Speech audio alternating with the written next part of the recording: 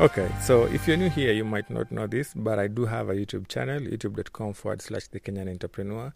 And I'm going to get to the reason why I'm talking about my YouTube channel, mostly because I know you've already seen the title on this particular episode, and you already know that we're going to be talking about business reviews and whether or not I believe that they work or not. And the reason why I'm talking about this is because of the YouTube episode I just uploaded.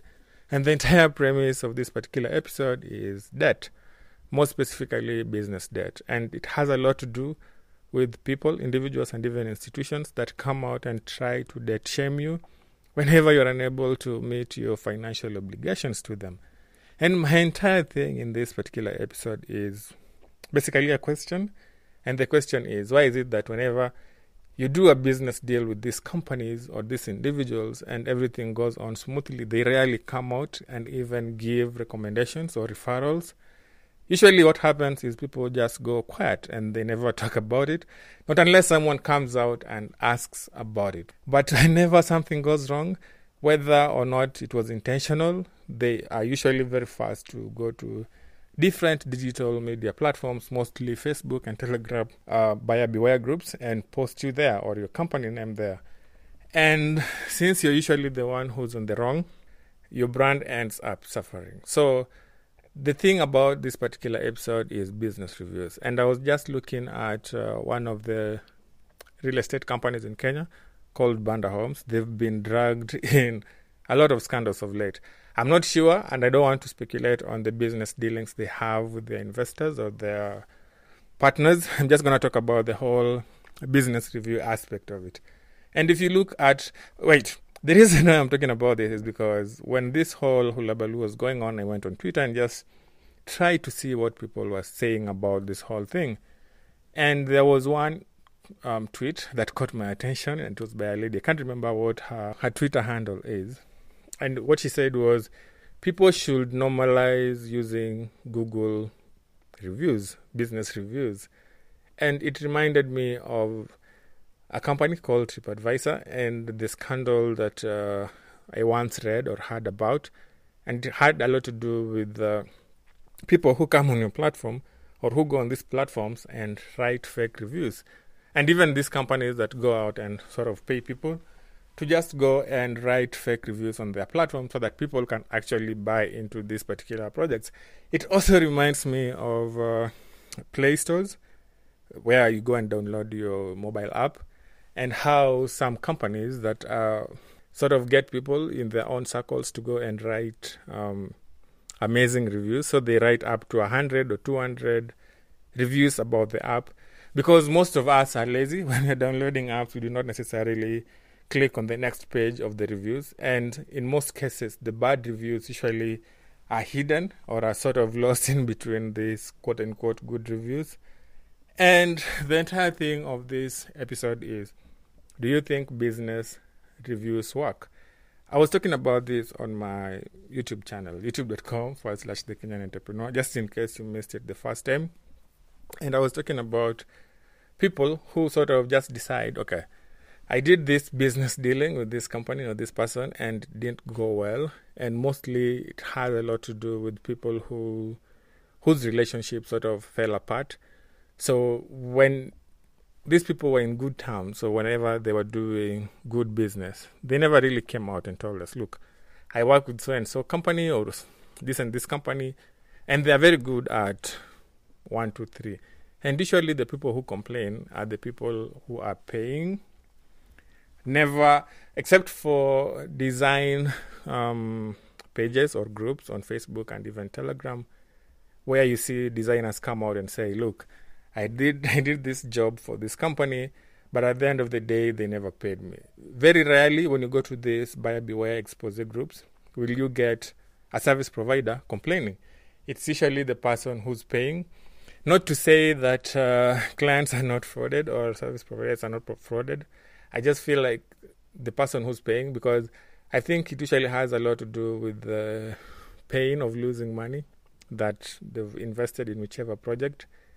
But the one thing that I focused on in this particular episode is business partners who sort of, you know, when you're a startup, and I talk about startups a lot because we're also in the startup phase, when you're in a startup situation and you have a partner that you're working with, what usually happens is in the initial days of the business, you're not really making any money, and in most cases, you don't even have an investor.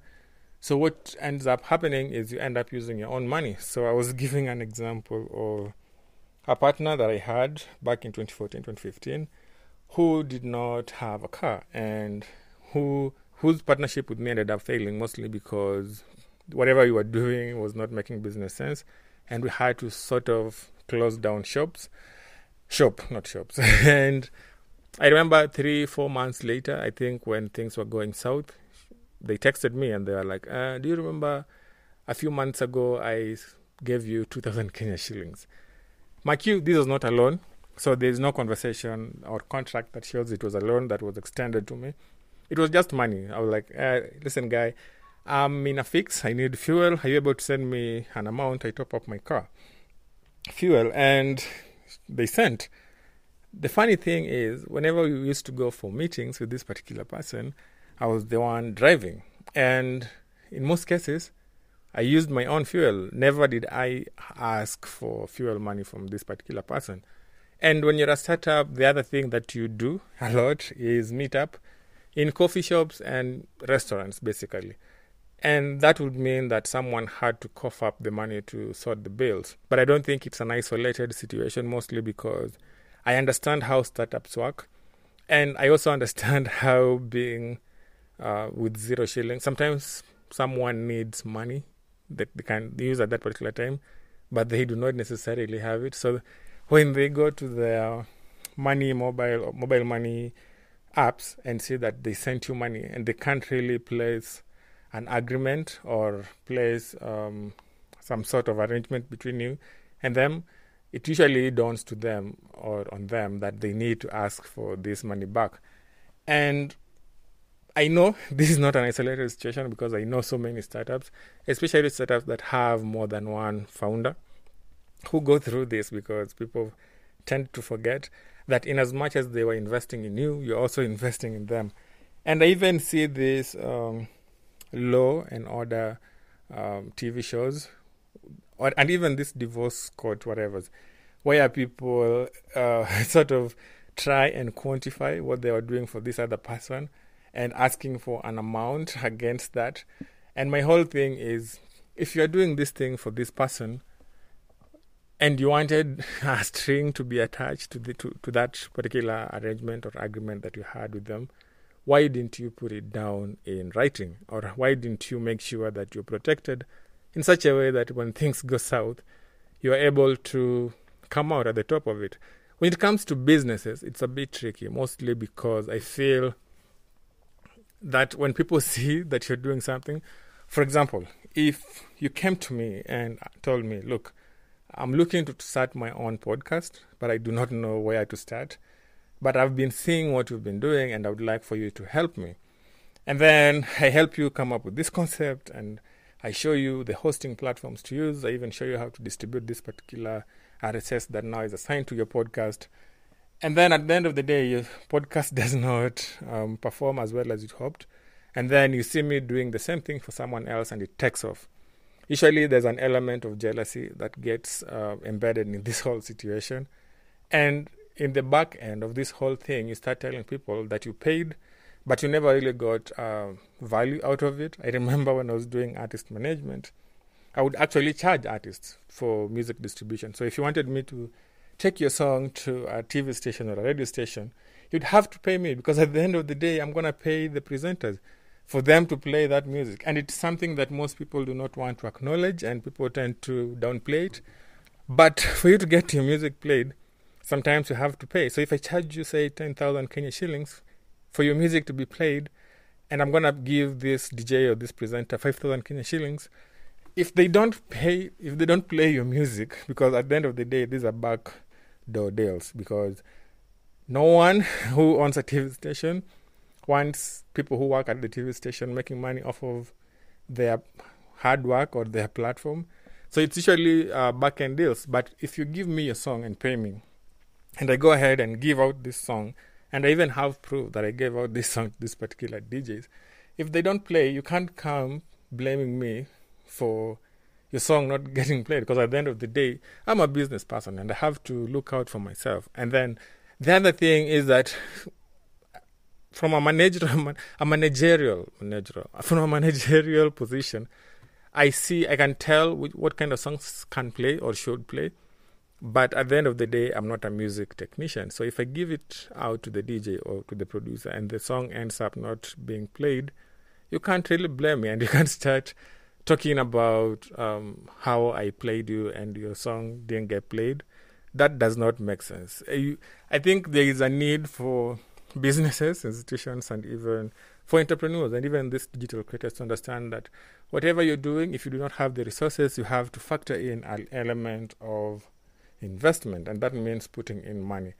I'm sorry, but at the end of the day, investment in business means money. Relationships are good, but in most cases, it goes back to money, because even if you have relationships with these people, what usually happens is whenever you're meeting up, you're not going to be looking at each other all through. You're either going to share a cup of coffee or whiskey, depending with what you enjoy together. Anyway, so my question in this particular episode is, do you think these business reviews are legit? I know there are quite a number of instances that have shown us that these things are not legit, and you see this in different scandals. People fake TripAdvisor reviews, people fake Google reviews, people fake mobile download reviews, and at the end of the day, when we see a negative review being presented against a business or an individual, I think it's only fair that we do our own research. And first of all, before we start trolling people on the internet, we actually have facts to back up what we're saying. Anyway, I don't want to stretch out this episode. I feel like I've already put out what I wanted to say, and I'm going to see you tomorrow with another episode. Feel free to go to youtube.com/The Kenyan Entrepreneur and subscribe. Our numbers are crazy growing, and I just want to thank you who's listening to this particular episode for subscribing and even helping grow that community. Anyway, my name is Sebastian. In case you're new here, welcome to the Gumzo Africa podcast. Around here, we talk about what is happening in the business and tech spaces. Until tomorrow, peace out.